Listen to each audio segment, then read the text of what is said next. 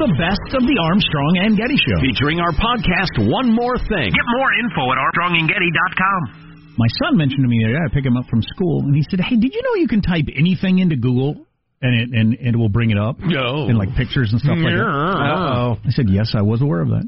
And I thought, okay, well, I mean, I knew it was coming. I just didn't know when I got to start monitoring this and talking about it and putting in parental controls and all that sort of stuff. Or wonder if he's alone in his room with the computer, what he's doing, because before he was just watching a DVD. I've never even had kids, and you said that made me nervous.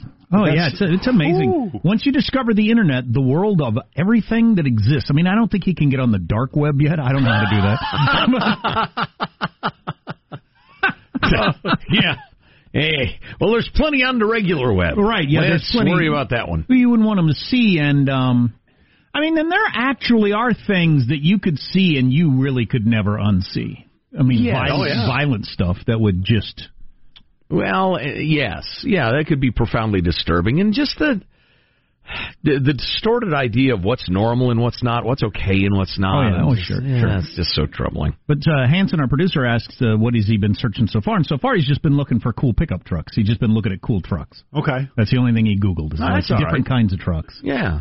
I mentioned to him, I said, have you seen the new Toyota Tundra? That might be the coolest looking truck I've ever seen. Yeah. And so he was Googling that stuff like that. But, you know, first time you come across a truck that's got a hot chick in the back of it for some reason, you think, wonder if you could just Google attractive women or, you know, whatever kids his age call attractive girls. Right. And then all of a sudden you got that. If he's trying to, like, troubleshoot some engine problems, too, and he searches for truck trannies, who knows what'll pop up. Exactly. Trannies in trucks, And we have a long conversation.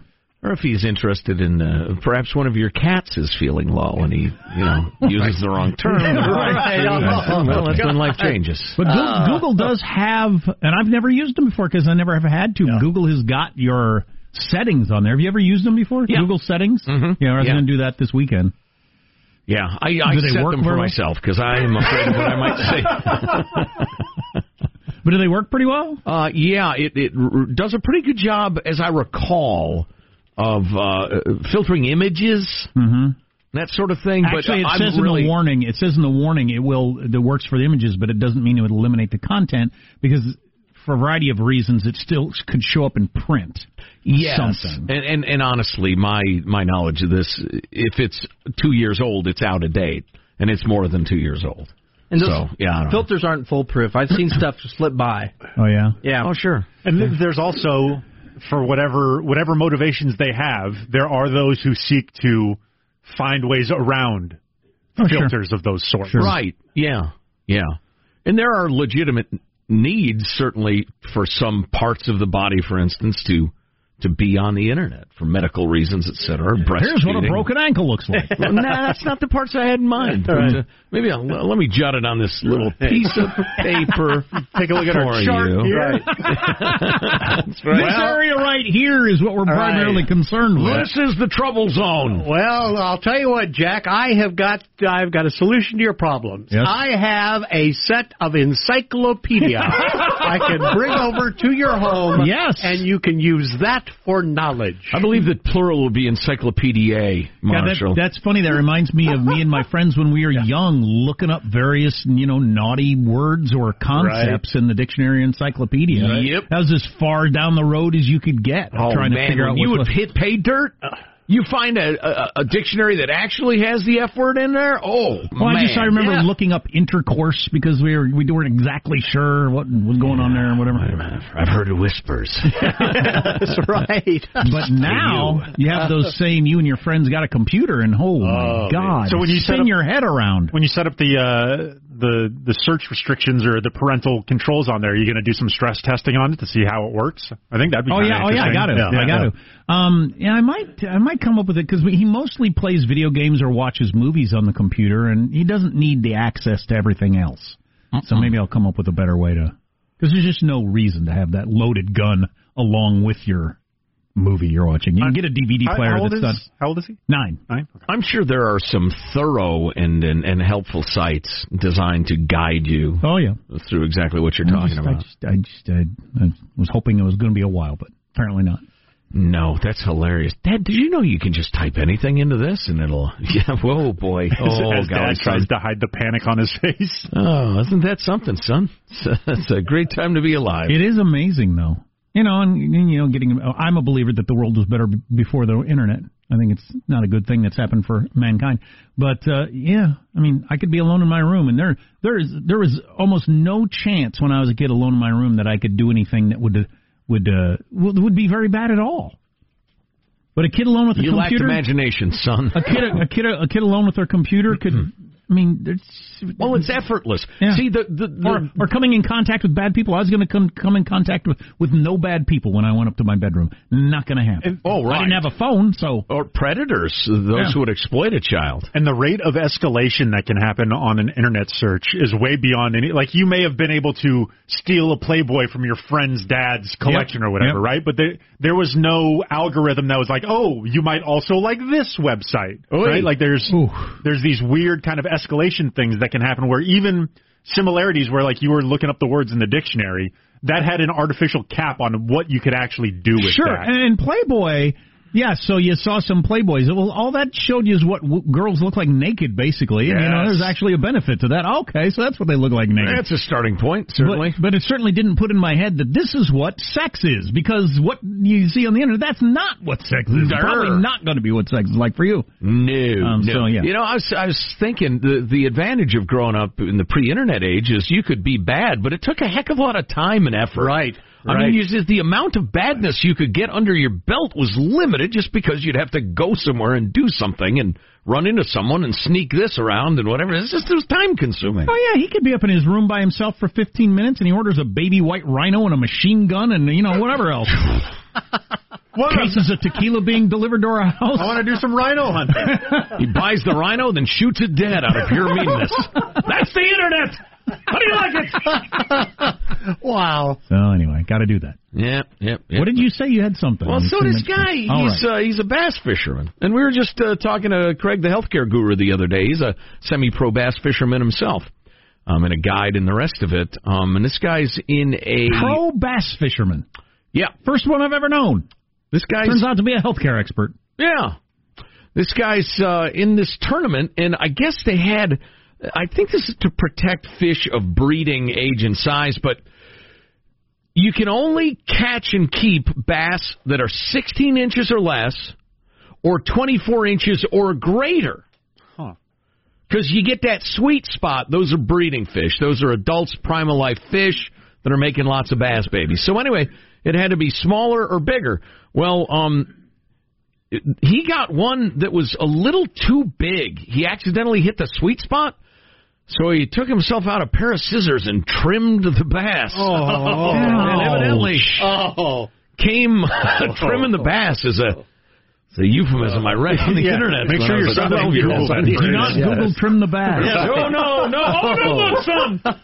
And evidently during the weigh-in they thought, well, that looks a little odd. And he was charged with fraud, which is a third-degree felony. Not animal mutilation or something like that? Well, yeah, I don't know. You're going to cut a fish open and scoop its guts out if you're going to eat it, so. Yeah. It had it coming. That's not my point, really, but... third-degree felony. Of course, this is one of those areas in life where do they count up or do they count down? Third-degree felony, that's bad. That sounds terrible. It's like burns. It's like Manafort stuff. Like serious burns. No, actually, it's the reverse. It's like first-degree burns are the worst, or third-degree burns. No, third-degree burns are the worst. First-degree murder is the worst. Okay. Cat 5 hurricane is the worst. DEFCON 1 is the worst. Yeah. All right, we need to get some government intervention on this. Stage 4 cancer is the worst. Clearly. But then I heard another medical thing the other day where stage 1 or level 1 is the worst for another medical thing. Oh, boy. So, yeah, you got to know. There really ought to be a standardization. God, I would think. One is always the worst or best. I'm a one-issue voter, and that issue is we need a scaling up or a scaling down of intensity. Yes. It needs to be consistent. Yes. Shouldn't everything be on the scale of good to bad? So if it's good stuff, this is a Class 1 championship. Well, then it's good, right? Naturally, you know that. It's a Class 1 felony. It's a bad thing. Okay. The lower the number, or the higher the number, the worse something is. Can we just all agree on that? Flip the DEFCON, flip the degrees of murder, third-degree murder. Oh, Oh, no. Vicious. It reminds me of that's a different thing, but Costanza on Seinfeld, what was it? I have this problem all the time, too, where you get a report back from the doctor. It's negative. It's negative. George, no. Come back negative. Oh, no. Oh no. That's a similar one. That always catches me for just a second, because negative has, negative connotations. It certainly does. Right. Well, no, we were looking for something bad, so the fact that it's negative is we did good. the test, and it's negative. Yes. Right. What should I tell my children? You're fine. Okay. You're listening to the best of the Armstrong and Getty Show. Armstrong and Getty. Armstrong and Getty. This is the best of Armstrong and Getty. So I was never into the Grateful Dead. I tried a couple of times and just couldn't figure out what all the hubbub was. Yeah, I don't know. And then just kind of put it out of my mind. I just, whatever. I tried that. I don't dig it. That's fine. I don't dig lots of things. Well, I got a friend who's an enormous Deadhead. And then I've become a big fan of the Grateful Dead through John Mayer. A weird way to end up back in it. But so now I've gotten into it and then going backwards to some of the older stuff and listen to that, whatever. But anyway, so John Mayer is now with the Grateful Dead, and they call themselves Dead and Company, and they're touring, and it's by far the most critically and financially successful thing they've done since Jerry Garcia died. Not even close with some of their other things that they've attempted. A point of fact, I would like to have gone to the show on, they played Friday and Saturday night to kick off this year's touring, and they were not too far from me. Hour-plus drive, I could have been there, but my life doesn't really allow for that. But so, with the wonders of technology, I logged on to YouTube and watched the first set live with fantastic sound and video and everything like that. Wow. It's cool that they can do that now. And I did a little reading about the tour. The Grateful Dead, this is what, the whole baby boomer thing has done to music.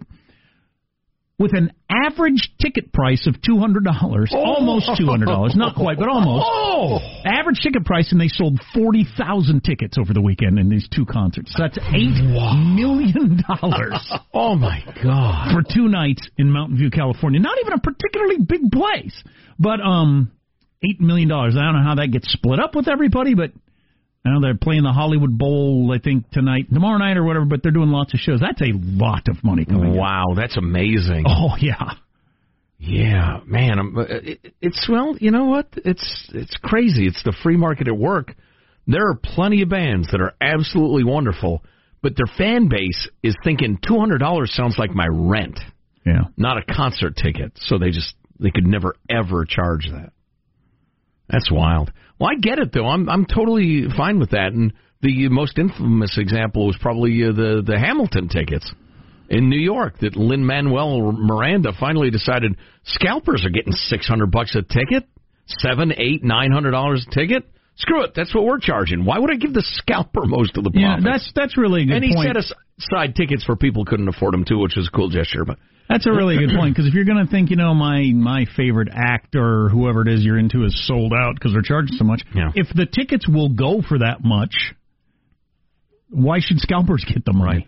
And if they will go for that much, they will go for that much. Sure. There's that many people willing to spend, on average, $200 to see the Dead and Company. If you were charging $80 a ticket, they would just get sold to those people. Right, exactly. And like I said, it's not like a theoretical concept. If the market will bear $1,000 per ticket, everybody with the $300 ticket will say, I'm going to make $700.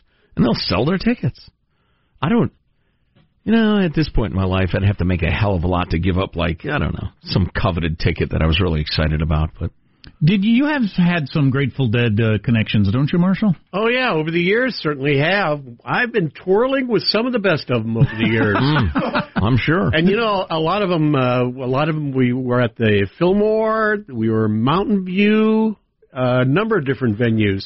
But, and I actually saw the Dead maybe a year or two before Jerry Garcia passed away. Now, how good were they at various stretches? Not to go too far down the road of Grateful Dead, but I just listening to some of the live stuff, and they put out tons of live albums. Yeah, some of that early '70s stuff is freaking unbelievable. Oh, yeah. I mean, how they get their vocal harmonies that good. Right. I can't even imagine, especially with the technology of the time. Yeah. But then some of the later stuff is not. And I just wondered if they went through periods where, one or more of them were so messed up or they didn't care. Right. Well, the 70s stuff, you're right, it was really good.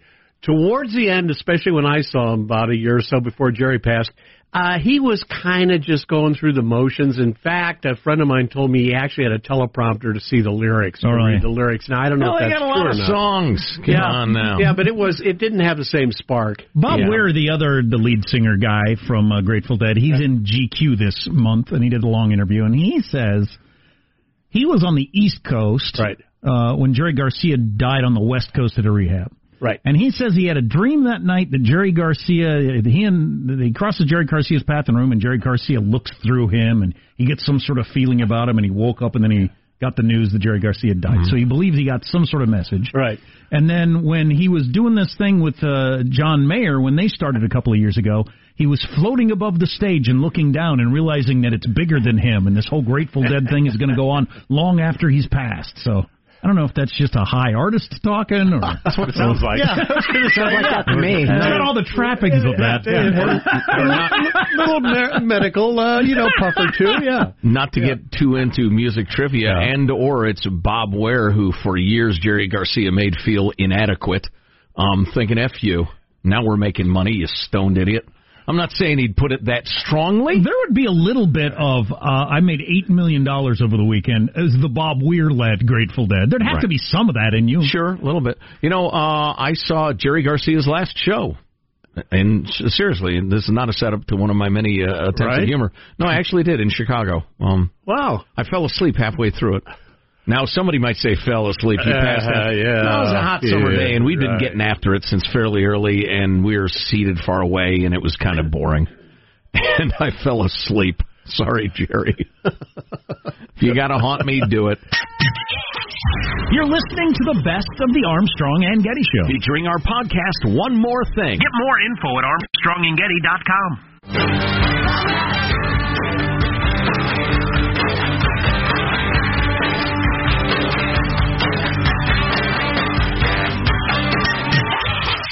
You're listening to the best of the Armstrong and Getty Show. Featuring our podcast, One More Thing. Get more info at ArmstrongandGetty.com. I love New York, and I wish I would have lived there at some point in my life. But I hate them acting like everything that happens there is worthy of us watching. And I don't know what this thing is, and I'm not going to read the next paragraph. I have no to figure it out. give. Exactly. No. There'll be a flood of photos tomorrow. Everyone will be oohing and awing. No, everyone will not. No, Practically I won't. No one will. I won't. San Francisco has tried as hard as it can to get a similar vibe going for their opera company. This is fine. Do whatever you want with your time and money, but don't ask me to watch. Figaro. That's an opera, right? Yes, it is. Yes, it is. It's made famous by Bugs Bunny. That's where I learned it. I don't dig the opera. Do not dig it. No. I like almost all music, but not that. I mean, is the Phantom of the Opera? I've seen that. Would that qualify me as seeing an opera? That's not an opera. No. I don't think it's an opera. You don't count that as an opera. What are the rules for an opera? Does it have to be in a foreign language? I don't know. What are the rules for an opera? Google it. Yes. My son, we've been watching some of the old-timey Disney movies, and your old-timey Disney movies have, like musicals of the olden days, a freaking song break every now and then. Right. Where the starlet sings some song about how in love she is with the handsome man, and my kids just hate it. They got that part of my DNA, certainly. Because I hated those as a kid, too. Just, oh, my God. What are you trying to do to me? Do little girls like it?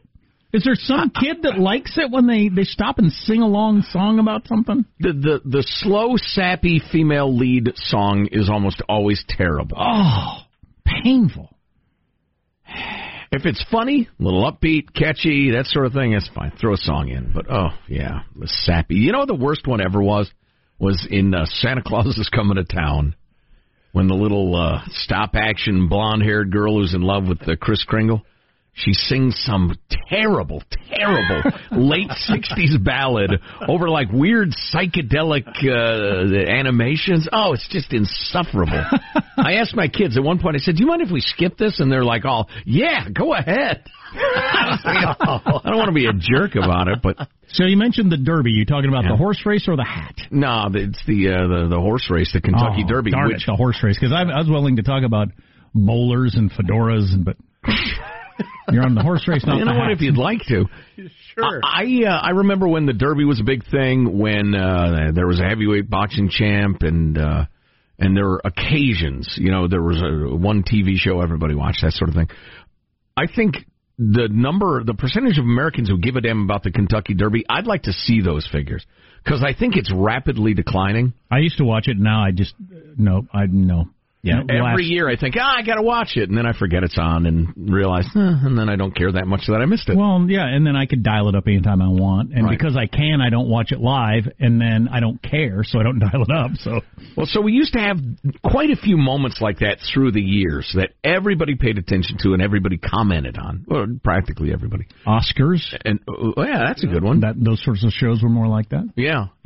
And I believe those things are going away. They're fading. And do you know what I think they will be replaced by? What? Nothing. Right. Which is not good. No. I just think we'll all drift through our lives with very few common touchstones or connective tissue. Drifting sounds very relaxing. Yes. I'll grant you that. And soon nobody will pay attention to the Met Gala. Well, I don't think there will be universal kind of cross-cultural touchstones where I could go to the other side of the country and say, hey, that last episode of MASH was really good, right? But with the connectedness... Be a good opening line. Right, of the internet. 1983. I think people are kind of surrounding themselves in smaller, similar interest bubbles, right? Various message boards about Game of Thrones. I'm surrounded by people who talk about Game of Thrones, or different kind of subculture groups along those lines. So there isn't the one shining kind of touchstone that we can all attach onto. Right. But I don't think common interests are going away, and people are still going to find people with those interests to kind of share experiences with and engage with. But you've made my point for me. It's all of those subgroups getting together in a group. Right. That I think is healthy for, national identity, cohesion, the rest of it. Right. So it's good for the Game of Thrones group to bump into the Ultimate Frisbee group and realize into that NFL freaks and people who attend the effing Met Gala. Well, maybe just having that we all watched MASH or whatever helped shave off the edges of the idea that so then politically you must be so different from me. Or racially or religiously. We watch the same show. We do these things and same. So we can't be that different that I should have to hate you for your politics. Now that we have nothing in common, it's only the subgroups Sean was discussing, which I think would be fine if there weren't powerful reasons that you should feel part of something. There's nothing you can do about it. Oh, and you have to expand it to this died earlier because I haven't really had this. This was like my dad's generation. But your Kiwanis Club and all these different sorts of things. Rotary Club, bowling leagues, all that sort of stuff. Like the Red Hat Ladies thing, I think, was a thing. A lot of that stuff went away a little earlier. Now this is going away. There's just nothing. It's that the book Bowling Alone came out in the 90s. It was that guy first touching upon that fact that bowling leagues went away, and people aren't members of all these different clubs. Now just the informal club of we all watch this TV show and listen to this music has gone away. There's just nothing. Right, so we become separate warring tribes. Well, not necessarily warring, but certainly not, e pluribus unum, for instance, which is an idea that, some would argue is a nice one out of many one. That, what we share it outweighs what makes us different. But, what are you going to do? John Mayer, of all people, was talking about this on a podcast the other day, on how because we're all so isolated in these bubbles, we don't know each other. And he said, if you know somebody, they can give you all kinds of crap. And you just, or do all kinds of things that you don't like. But, that's Jim. He's a good guy down deep. I mean, And I don't like this about him, I don't like that about him. But he's okay. I've known him my whole life. But now that we don't know each other and we stay in our little groups, we don't have that. So we only focus on the thing we don't like about them, assume they're rotten to the core. Right. And that's where we are. Yeah. Everybody can think of a relative or a friend who's got all kinds of bad character traits that you overlook for the other stuff that you know.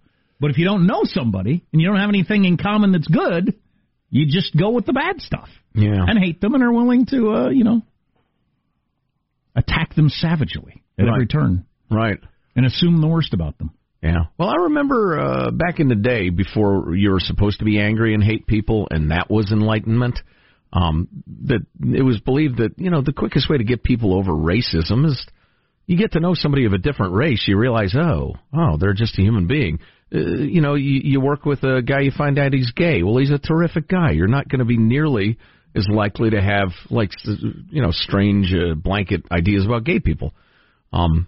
Again, that used to be the thought, but now I'm just afraid we're not. All we are is ideological groups or hobby subsets, which is fine. There's nothing wrong with that. It's only unhealthy when that's it. There's only one potential way that we come back from this, I think, and that would be some sort of real threat, whether it's disease or war, or something that we can come together over that. My money's on disease.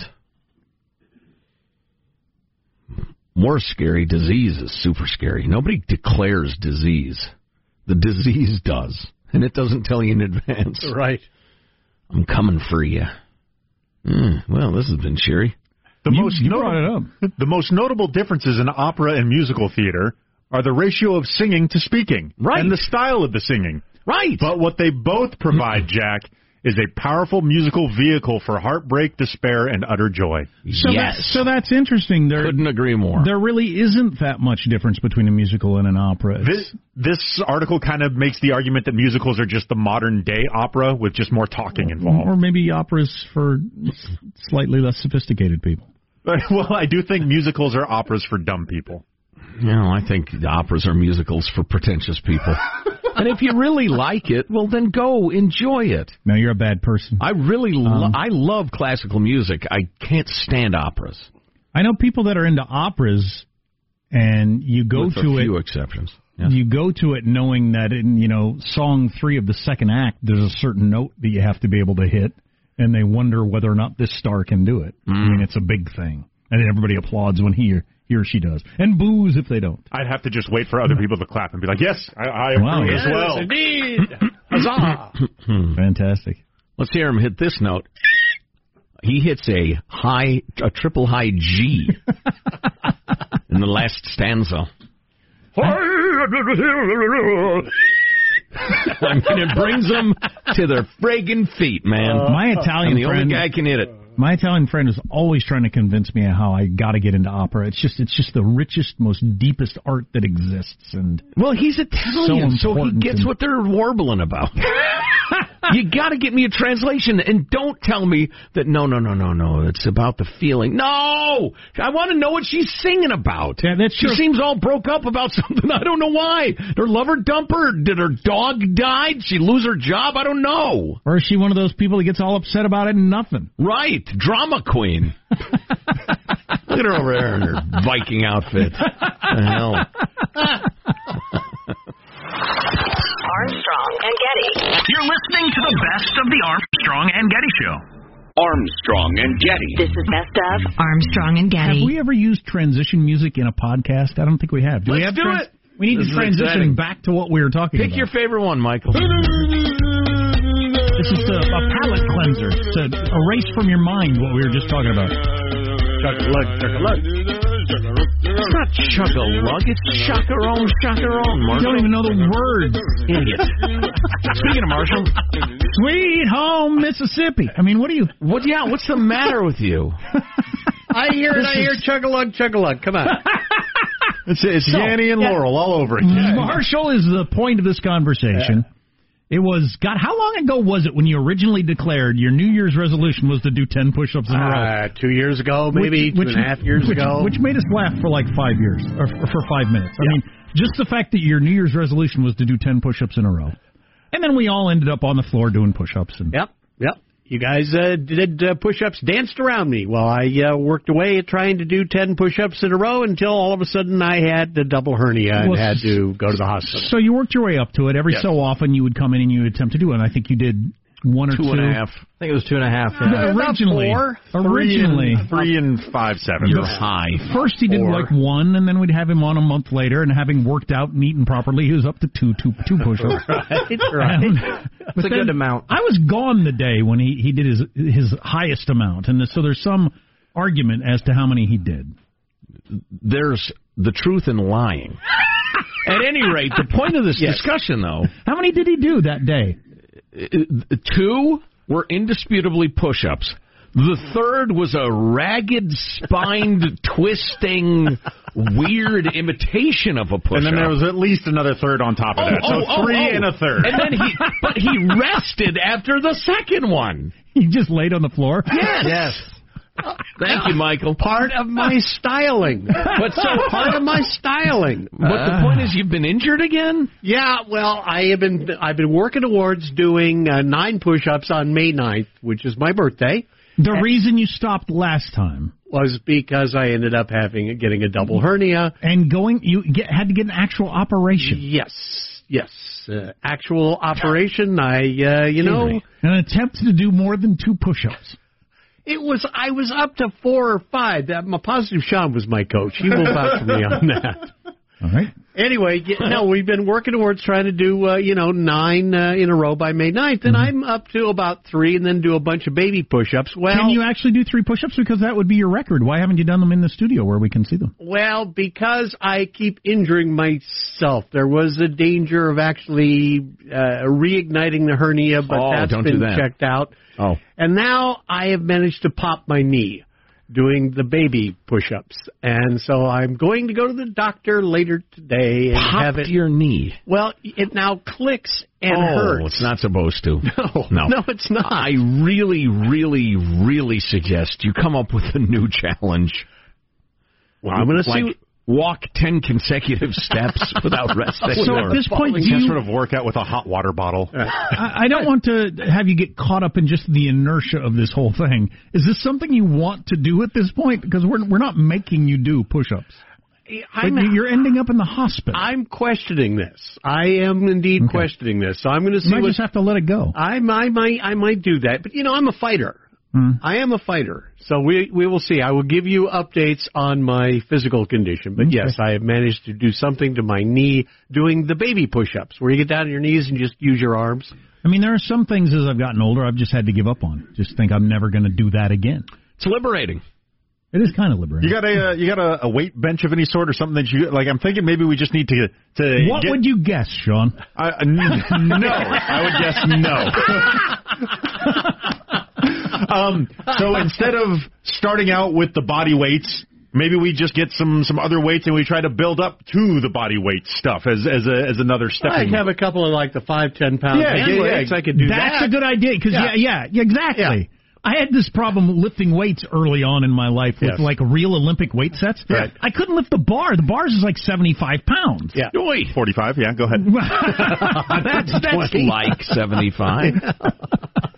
Just lighter. I couldn't lift the bar when I was a kid. So I'm never going to get stronger attempting to lift something I can't lift. Right. You got to start with something lighter than that. Well, yeah, and a push-up is a certain percentage of your body weight. Yeah. You're trying to bench press a percentage of your body weight. Obviously, some of it's on your feet, but... So yeah, clearly, let's just start with the 20-pound. Lay on your back with a couple. Flip you over. We'll get some of the. We've got a dumbbell presses going over. I've got some of the hand weights. I can bring those in, and next week we can go ahead. What you're doing now will not help. It looks like you're playing maracas. We're gonna have to work on your form with Santana. That's not an exercise. I always had video of that. The way you do. Wow. The way you do dumbbells. What is that? It's a maraca exercise. Don't hit yourself in the face with the dumbbells. Oh, no, that'd be bad. That's a bad thing. That'd be bad. Yeah, but stop trying to do push-ups. Everybody's starting to feel bad about it. All right. Or go with the Sean plan. The idea was to bring joy to the show, not to have everybody feel you're bad. doing that. Yeah, that's fine. Yeah, it's pretty good. I was optimistic and hopeful and helping you do it and everything. I don't think there's realistically any chance you're ever going to do 10 push-ups in a row. I just don't think it's going to happen. I think a careful, actually managed program of weight training over the course of a year, he could do it. To do 10? Yes. Well, I don't know. Yeah. Yeah, we get emails all the time from 80-year-olds who knock off 80 every morning before their avocado toast. Ruth Bader Ginsburg does 14 80 a day. Is it that many? She does a lot. Now, Marshall, is there anything we should know? Were you in the NHL for a number of years and you tore your rotator cuff several times or anything like that? I have never participated in any kind of contact or other sport. Here's a question. Archery was my sport. Here's a question I don't think anybody ever asked. Ancient and noble. An obvious question nobody has ever asked. At any point in your life, could you ever do 10 push-ups in a row? I never attempted to do 10 push-ups in a row. So we don't know that you ever could do 10 push-ups in a row. I never attempted to. Okay. Never on a bet, never in a... No. Because I choose not to run. Remember that Seinfeld episode? That was a good one. But, so we don't know that you ever could, even when you were like a 20-year-old. I never tried. Right. There was no reason to. There was no one was pushing me to do it. Mm-hmm.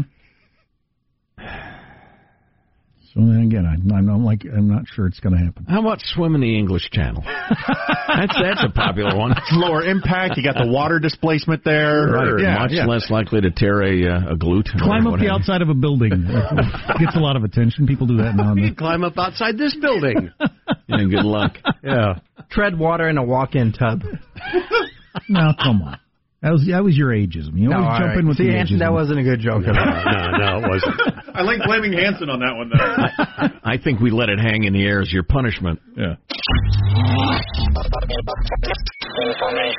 This is the best of Armstrong and Getty. Featuring our podcast, One More Thing. Available everywhere. Get more info at ArmstrongandGetty.com.